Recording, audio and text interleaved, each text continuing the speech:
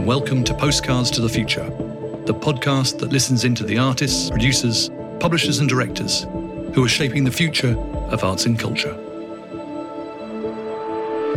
I'm David Micklem, and today my guest is Farrukh Chaudhry, co-founder of the world-renowned Akram Khan Dance Company and one of the UK's leading producers. Through a 20-year collaboration, Farrukh has built a company that has provided the optimum conditions for Akram's development as an artist. He's built a complex web of relationships and partnerships right across the world, blurring boundaries between cultures, art forms and styles of presentation. He's also the founder of Sky Blue Productions, which nurtures younger artists of colour, and he's the CEO and creative director for China House Arts in London. Last year, he was awarded an OBE for his services to dance and dance production and was appointed a Tate Artist Trustee. In his 60th year, we find him contemplating possible futures for arts and culture in the UK. In this podcast, he talks about trusting your instincts, the need for radical change, and acknowledging and letting go of power. He talks passionately about equality, diversity and inclusion, and says that beautiful things happen when different worlds meet.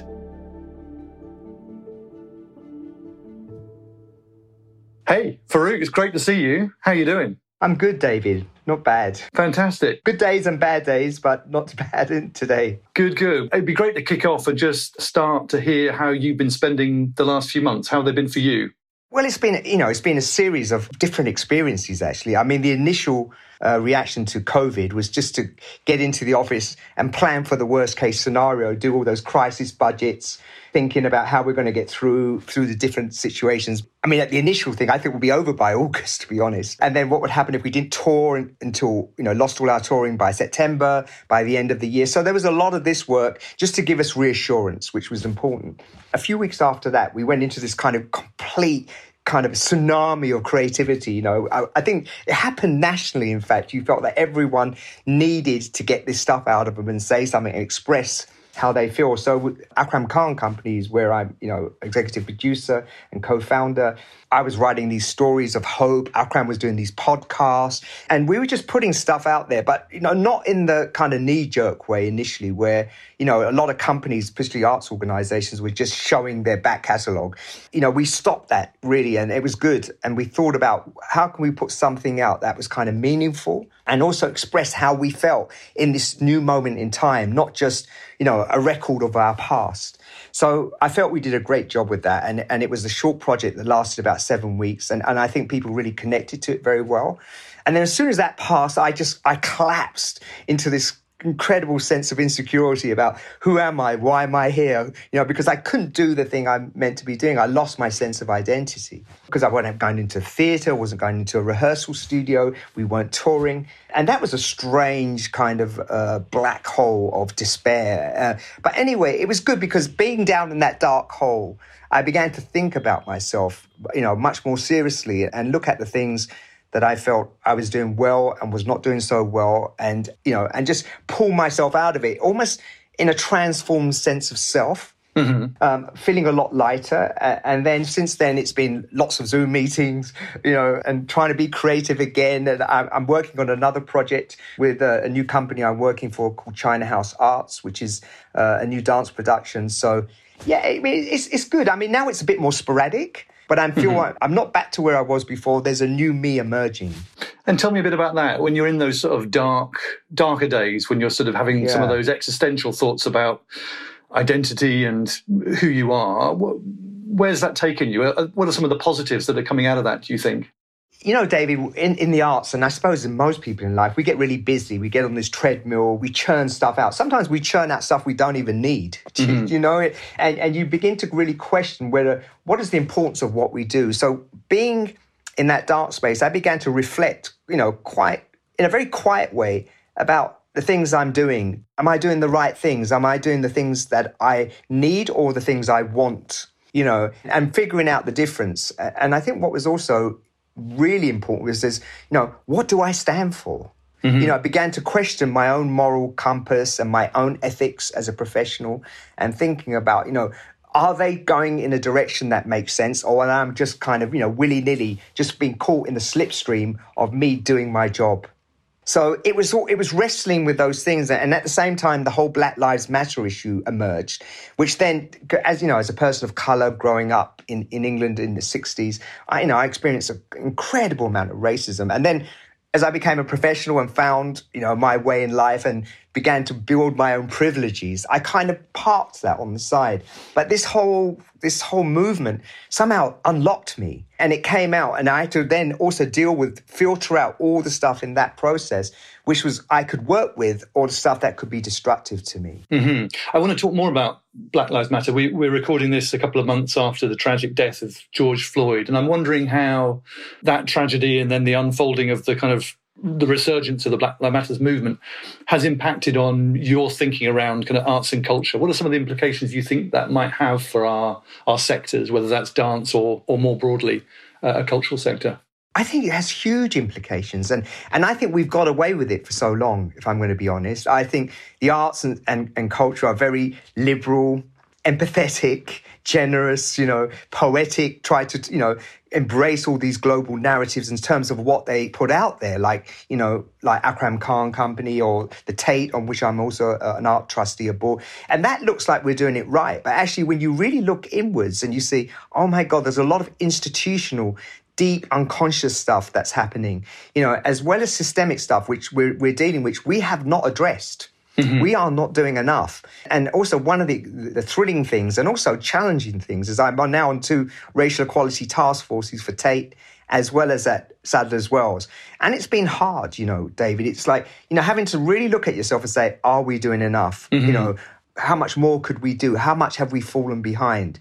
And then the hardest thing of all, because to make a change, you have to admit you made a mistake. Yep. You have to admit you failed. Not just ignore that, says, yes, these are our new policies. This is what we're going to do. And I think the arts, we get away with that. We ignore the problem. Yep. We don't accept the problem. We just get on with it, creating a new policy and something that we're going to action. And it almost masks the real problem. I think we also have a tendency as a sector to sort of fiddle at the edges, at the periphery, and think, well, we need to make a 5% change here or a 10% change here. But I guess what I'm hearing you say is maybe there needs to be a 50% change. Maybe we need a radical rethink of who gets a stake in arts and culture, who gets to say what it is, where it happens. Absolutely. I mean, the thing is, whose stories are we telling, and who chooses those stories? I know from my working in dance, dance has been a great success story in Britain. But also, what's also happened in the last 10 years, it's become very transactional between the people who have power. And now just stopping for a moment, reflecting, it's really clear that loads of people's stories, perspectives are being left out.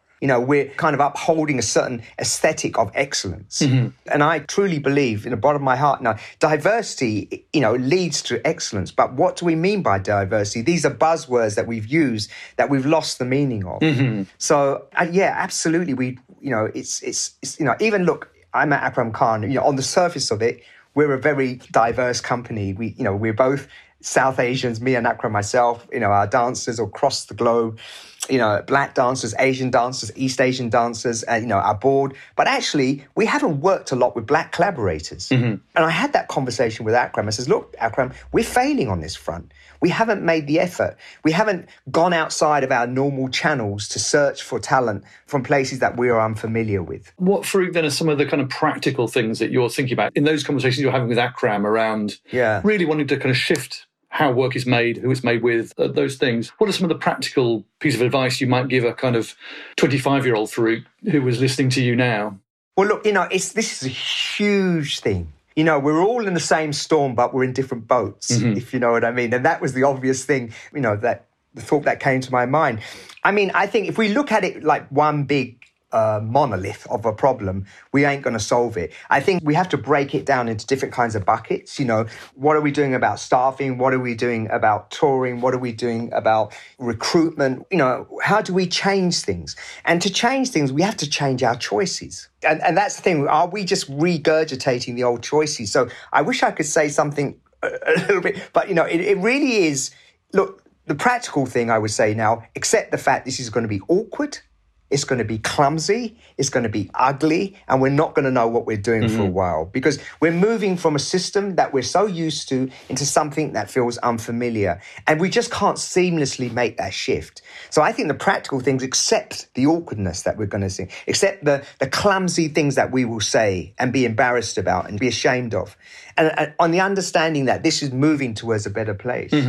You're reminding me of a brilliant colleague of mine at Battersea Arts Centre who once said, you've got to let go to let come. And yeah. I'm wondering what you might think we need to let go of. I mean, in that context, you're talking about relinquishing some stuff too, about in order to create some space in which new things can happen, new things can emerge. I mean, that is the massive problem. I think we're strange, we human beings, because most of the time we get up in the morning and live in our past. We live in the recordings of our past. We've got those all programmed into our behaviours and our experiences and our thoughts and our choices. And the first thing we have to do is get some self-awareness of that habit that we're doing and the habit that we need to change, And once we do that, that creates a space. And that space, then, we're going to begin then to kind of look at it and say, what can we do with this new space that we're creating? But certainly, I think, things we can let go of. What do we consider to be excellence? What do we consider to be the right way to choose someone? How do we measure people when we choose them? Because we're living in this incredible world of measurement. Someone has to come from Oxford with a first degree to be a leader in the arts.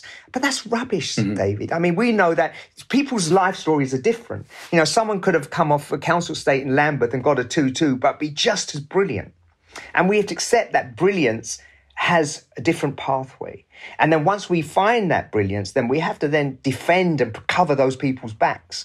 And so that we can accelerate, people of colour into leadership roles and to make decisions, but not shaped in the image of the dominant culture that pre-existed. It's really important that we allow their perspectives, their voices to be heard and on their own terms and not be adjusted to fit into what we're doing. And that's where I then challenge the word of inclusion including into what? Yeah, not an old model. Not an old model, definitely. That's really useful. One of the things that's been cropping up in this Culture Reset programme that you will have heard too, and that the pandemic is exposing, is some of the extremes in our cultural sector, by which I mean the £1.57 billion that's been offered by the government to kind of bail out the crown jewels is opening up a debate about those that are the kind of protectors of the crown jewels and those who want to see a sort of fundamental reboot of arts and culture, who gets to make it, where it happens, how we describe it, all those other things. Do you want to reflect a bit on that, the kind of, the preservation of a kind of 75 years of established ways of doing things versus a kind of revolutionary approach to rethinking arts and culture in this country? Well, it's interesting, isn't it? Because, that's where I get kind of uncomfortable is the idea of a preservation of a heritage, of a legacy, because actually what it really is a preservation of a memory. And that way I can accept it, but for us to move forward, to see a new futures, to reshape globalism, reshape our vision of the future, it's important to be connected with memory. But we have this strange divide, like you just mentioned about, there's a fear that all the flagships, all the precious gems of our heritage and our culture are going to be, preserved at the expense of something else. But it's not like that. This is a dynamic where they have to coexist. And we have to rebalance that power because we do need memory to see a future. And anyone who works in the arts will say that, so many great artists, they almost subconsciously tap into what they know, what they've learned, what they remember, in their bodies, in their imagination, and take that forward into reshaping the future. But I would be hugely disappointed if it ends up being, a one-sided affair, and creating and almost perpetuating this notion of otherness. Yeah. And again, that uncomfortable thing, which we don't often talk about, which we know exists all the time, is this horrible class system that we live with in the UK. I wanted to come on and talk a bit about class because we've talked a little bit about race and racial injustice. You've had an extraordinary journey coming from a working class background, a difficult upbringing. Can you talk a bit about that and the experience of being somebody who's now, I guess, part of the establishment in your role as co-founder of Akram Khan Dance Company? Yeah, I mean, it was completely unconventional, I was brought up in, like I said earlier, England in the 60s. We came from Pakistan, experienced terrible racism, which impacted so badly on my family life. And so I ended up getting into trouble as a youngster. I left school at 12, got involved in criminal gangs, got put in care at 14. And then at 15, went to a therapeutic community to 21, where the only obligation I really had was to make sure that we made decisions collectively and we cooked and cleaned for each other. And I didn't really educate myself to the age of 18 years old. I was self-taught and went to uni at 21, but I discovered dance almost accidentally at 17 when one of the staff said, "Do you want to go to London and watch something at Sadler's Wells Theatre?" So I've known what it's like not to have. I've known what it's like to have doors shut on me, but I've also known the power of self-determination, of being able to open a door and find your way through. And a lot of it was pretty painful in the early part of my career. And dance was so important for me because I think it's one of those great art forms because it's so kind of, class, colour, creed, borders, somehow don't seem to get in the same way as in some of the other arts. So I felt like I found a voice, which is really important because the most important thing in life is for us is to find a voice in which really authentically expresses our inner and outer worlds and that relationship between it. So fast forward, I end up, getting a great dance career, working with Akram. And then I'm on the other side. I find myself in a position of privilege, but I've known what it's like not to have it. And now what I really I'm really, holding on to fiercely is that I have to use this privilege in a really constructive, positive, impactful way. It's not something I own. It's something I have to give away. And that was where the difference will happen. I want to hear more about that, Farouk, about sort of the idea of relinquishing some of the power that you've accreted over your career. Tell me a bit about practically how that might play out in the world of dance which you operate within and perhaps more widely across the cultural sector. Sure.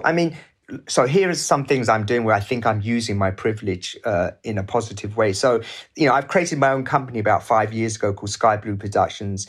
And one of the main purposes of that company is to nurture artists of colour, but also with hybrid languages who, someone who comes from, contemporary dance and street dance or African dance or a Chinese dancer who works with, contemporary. And I've kind of supported them with my money and time and resources to help build their careers. But in the same way, very much how I nurtured Akram at the beginning when I sold my flat to pay for his first production.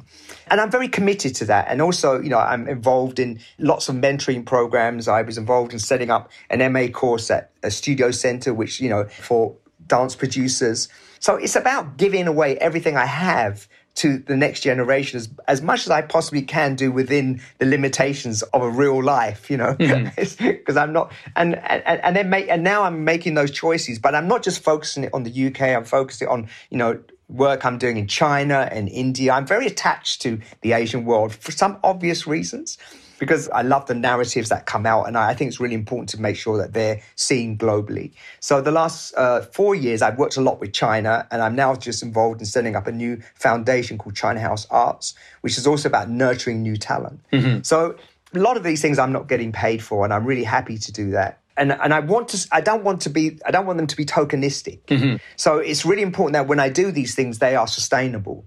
So therefore, what I'm realizing, there's a limit to how much I can do if I want to make sure it lasts for a long time and it has lasting change. Mm-hmm. And also through Akram Khan, we're really looking at legacy, how much we can share our knowledge, experience, wisdom, and also, in a process to keep learning, because the interesting thing about giving away is that you end up learning more. You know what I mean? You don't protect this idea of this wealth that you have, And I'm a big believer, if we're caught up in the idea that you own something, then you're going to stay stagnated. Mm-hmm. So it's about giving away, it's creating space to learn from a new generation, not being dismissive of the new generation, even though it freaks me out the way some young people live. And I've got 2 young daughters who are a testament to that new energy, that new kind of engagement with the world. So, I think I'll just keep doing it. And it actually invigorates me quite a lot. I'm finding it really, really, it's helping to reshape my view of the world. I think that's one of the things I've really taken from listening to you speak in other contexts before, is that sense that, and I hope you don't mind me calling you an elder statesperson, but you're a man of a certain age, but that sense that I get from you throughout your career is that you've always been hungry for that learning. We were talking just before we started recording about the producer's book, which you and I worked on 14 or so years ago now. You were one of our featured interviewees for that book. And you were reflecting back on that and how much has changed for you since then and how much you've learned, even in the second half of your career, since that book was published. Yeah, it's amazing. I read that the article of like a few years ago, and I thought, God, that's not me anymore. I mean, I guess there's a DNA, there's an essence of every human being, but how much I've learned, how much I've grown, how much I've rejected along the way. And I think, again, I'm hungry to learn. I think curiosity is such an essential part of who I am. And I think of people who work in the arts and nation. I think of humanity. I don't think we value curiosity enough. We call it the acquisition of skills. And we have all these lovely terms that give it a tangible value. But we don't emphasize enough the intangible value of life and ourselves. So, being curious, being learning, but to learn again, it's a constant process of creation and destruction. I think Picasso said that once, so every act of creation is an act of destruction first. So, and this is not a problem for me because people say, well, then you're not consistent and you're not the same person you were a few years ago. So be it. That's how it works. We're constantly in a process of osmosis, but also being chrysalis, where we shed our old self and transform ourselves into something new. And I think that's a very exciting energy. I feel it. I can feel it on the podcast. Yeah. That's great. Yeah. You talked a bit about China and your connection to the Chinese project. I'm wondering, how do we keep art and culture international in a world that might feel like it's shrinking, in a world where nationalism is on the uprise and where Brexit is a part of our future? How do we kind of keep not just Akram Khan, but our kind of international dialogues maintained and flourishing, do you think? I mean, that's going to be a big challenge, David. And I think this is really going to shape and reset the future of the arts and culture. And it can't be on this import-export idea in terms of how we've collaborated with people in the past. I think it requires more meaningful engagement with different countries, actually trying to understand how people see the world, experience the world, express their behaviors. And I'm learning that a lot through working with China, because it is fabulous culture with an ocean of talent. But there are different processes, to arriving at how one expresses themselves and the vision of the world. And it is a way of finding, again, it comes back to this word we use a lot, collaboration. But collaboration in a different way, not collaboration in the old sense that I've got a bunch of skills, you've got a bunch of skills, let's get together and make it, and be more than sum of our parts. I think the new collaboration means going into a space, being empty. Being empty, the person has to be empty and creating something from emptiness. Mm-hmm. And that takes longer, and a more sustained effort will require more investment, more listening than talking, and actually really beginning to kind of listen quietly, intently to what matters to people. So I think with China, I'm really I'm working on this project now called The Butterfly Lovers, which is one of their most revered love stories, but also a story of hope and knowledge and how it transforms the world. And this was written 15 centuries ago. And trying to give it a contemporary energy, but also to respect its tradition, but give it, a new view of the world, and a new perspective of Chinese culture. And I mean, I think it needs more patience. It needs more consistency. It needs more sacrifice and a deeper engagement. You just can't drop in, get your budget, put a project together. If you do that project, you can get 10 dates in China. That project, you can get 10 dates in the UK. We have to think beyond that. Mm-hmm. We have to think about what does it mean to us and get back to an ethical connection. This sounds very idealistic and maybe even a little bit romantic, but I'm a real believer that beautiful things happen when different worlds meet. So, it's an encounter. It's deeper. It's more meaningful, and it is a destruction of the old systems and processes. And am I hearing an implication that might be also more environmentally sustainable too? Absolutely. So I think one of the things that came out of COVID was assessing, because before COVID, there was the whole issue of what we're doing with environmentalism and being more environmentally, friendly with touring.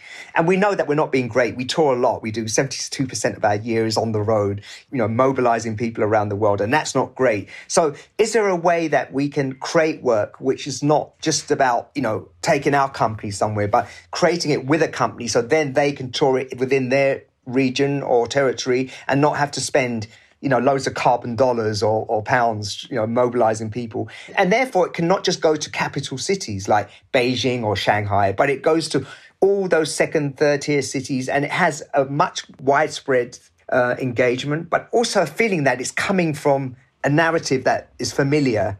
But I do fear nationalism, I do feel populism, I do feel localism, because we learn from each other through art, and the globalism of art and culture is essential, but we need to reshape it. Mm-hmm. We started off this conversation, Farouk, talking about identity and sort of perhaps sometimes a loss of a sense of identity when the thing that we tend to spend most of our time doing gets stopped, in this case by a pandemic.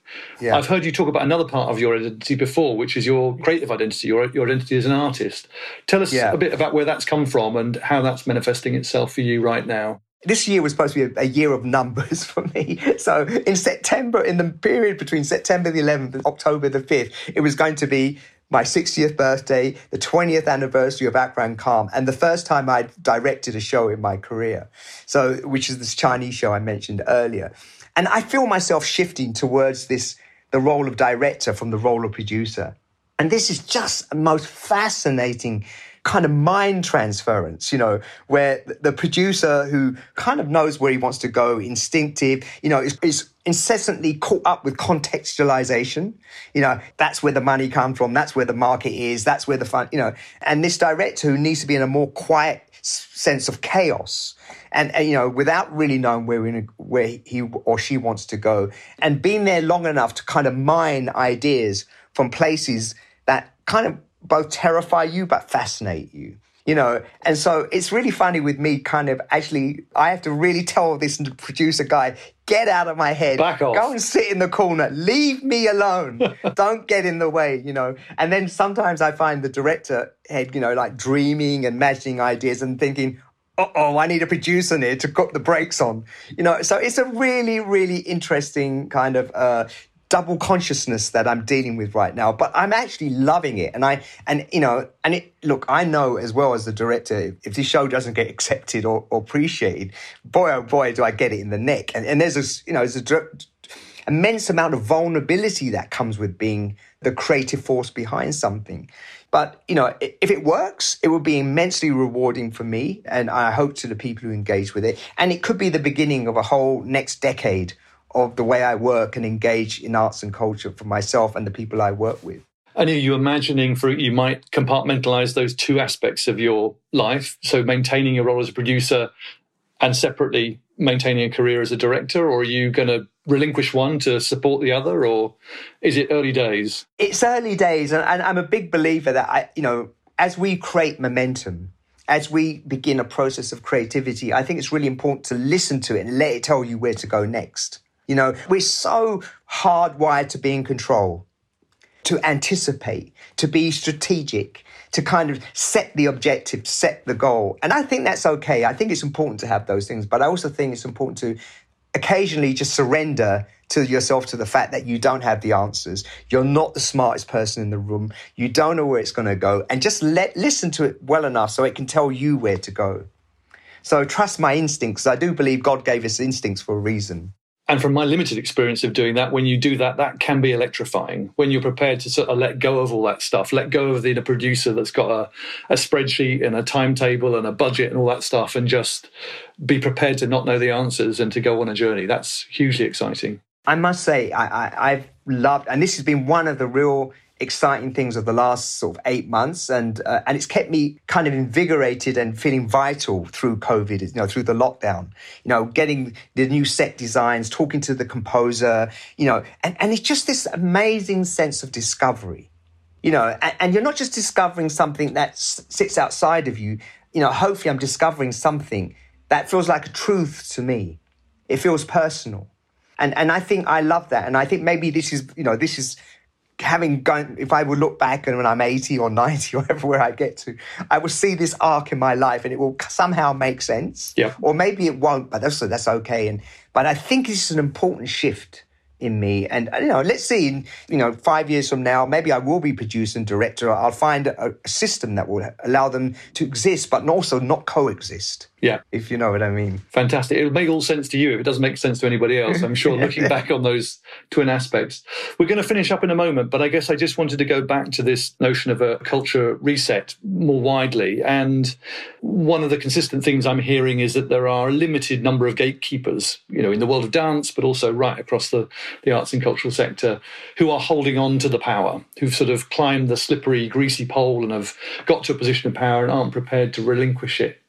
And I just wanted to come back to some of the themes that you've picked up on through this conversation, Farouk, and perhaps ask you what you might say to them. You know, if you had the ear, I'm sure you have the ear of many of these cultural gatekeepers, what might you be whispering or shouting through a megaphone at them in this particular moment? Well, I think it comes back again, David, admit you've got it wrong. Admit where you're failing. Admit that you've got to, that you don't have all the answers. Admit that you don't understand certain things.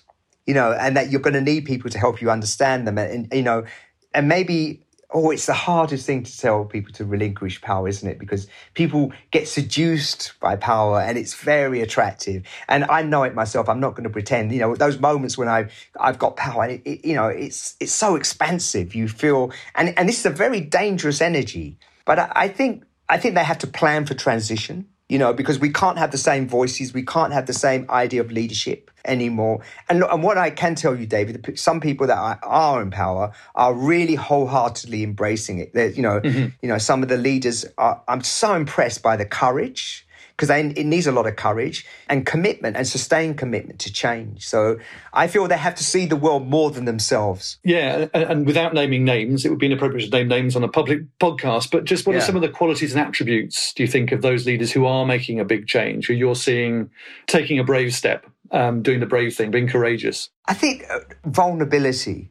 I think that's vulnerability and acceptance are the two most strongest qualities. Accepting that they've not been getting it right, the vulnerability to admit to it, and also not taking lead in the conversations that are ensuing of the transitionary process.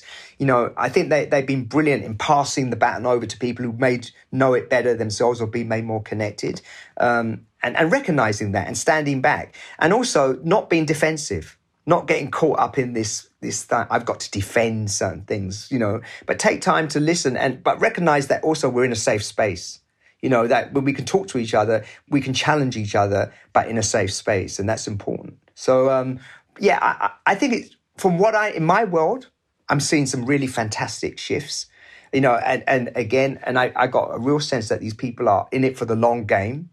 It's not about us. It's not about me. It's not about them. It's about society. It's about, art and culture as a bigger thing that, brings color and inspiration and a sense of belonging in our lives. It's really important for us. No one person, can do that.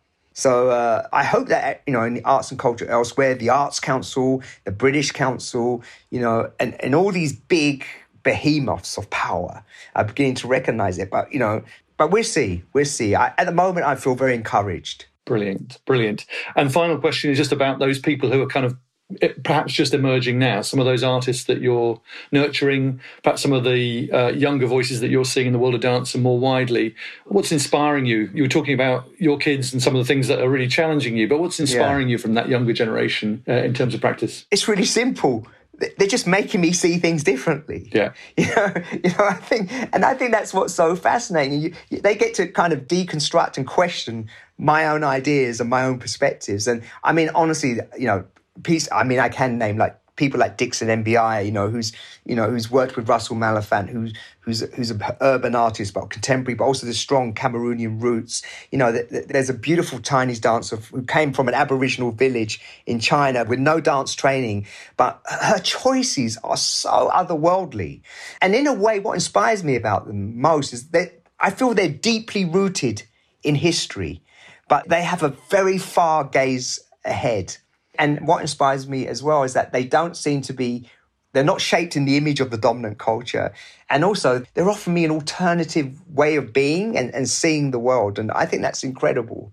It's a new energy. Some people are a bit frightened by it. And I think also we must remember another area which needs to really be considered are the critics, the people who judge, because they are judging with, I feel, and I'm not going to point names or name names, but some people are judging with an old vision of the world. And they, like you, need to be listening differently to a young generation. Yeah, listening differently. And people need to step aside and judge things differently. But the energy is amazing. And the competence, the competence of youth. It's easy for me to say, my day, we were a lot tougher. We knew what it was to sacrifice, blah. I didn't have any money, But actually, we have to get those that's another narrative we have to discard. Yep. And just see really what people are doing and be empathetic. Fantastic. Farouk, I could talk to you all day, but we're out of time. That is an incredible contribution to our podcast series. Thank you so much. Thank you, Dave. It was fun talking to you. Thank you.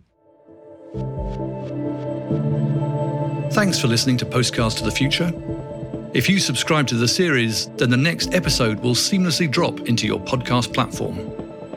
Postcards to the Future is a People Make It Work project, devised and produced by Claire Doherty and David Micklem for the Culture Reset programme, which is funded by the ever-brilliant Gulbenkian Foundation.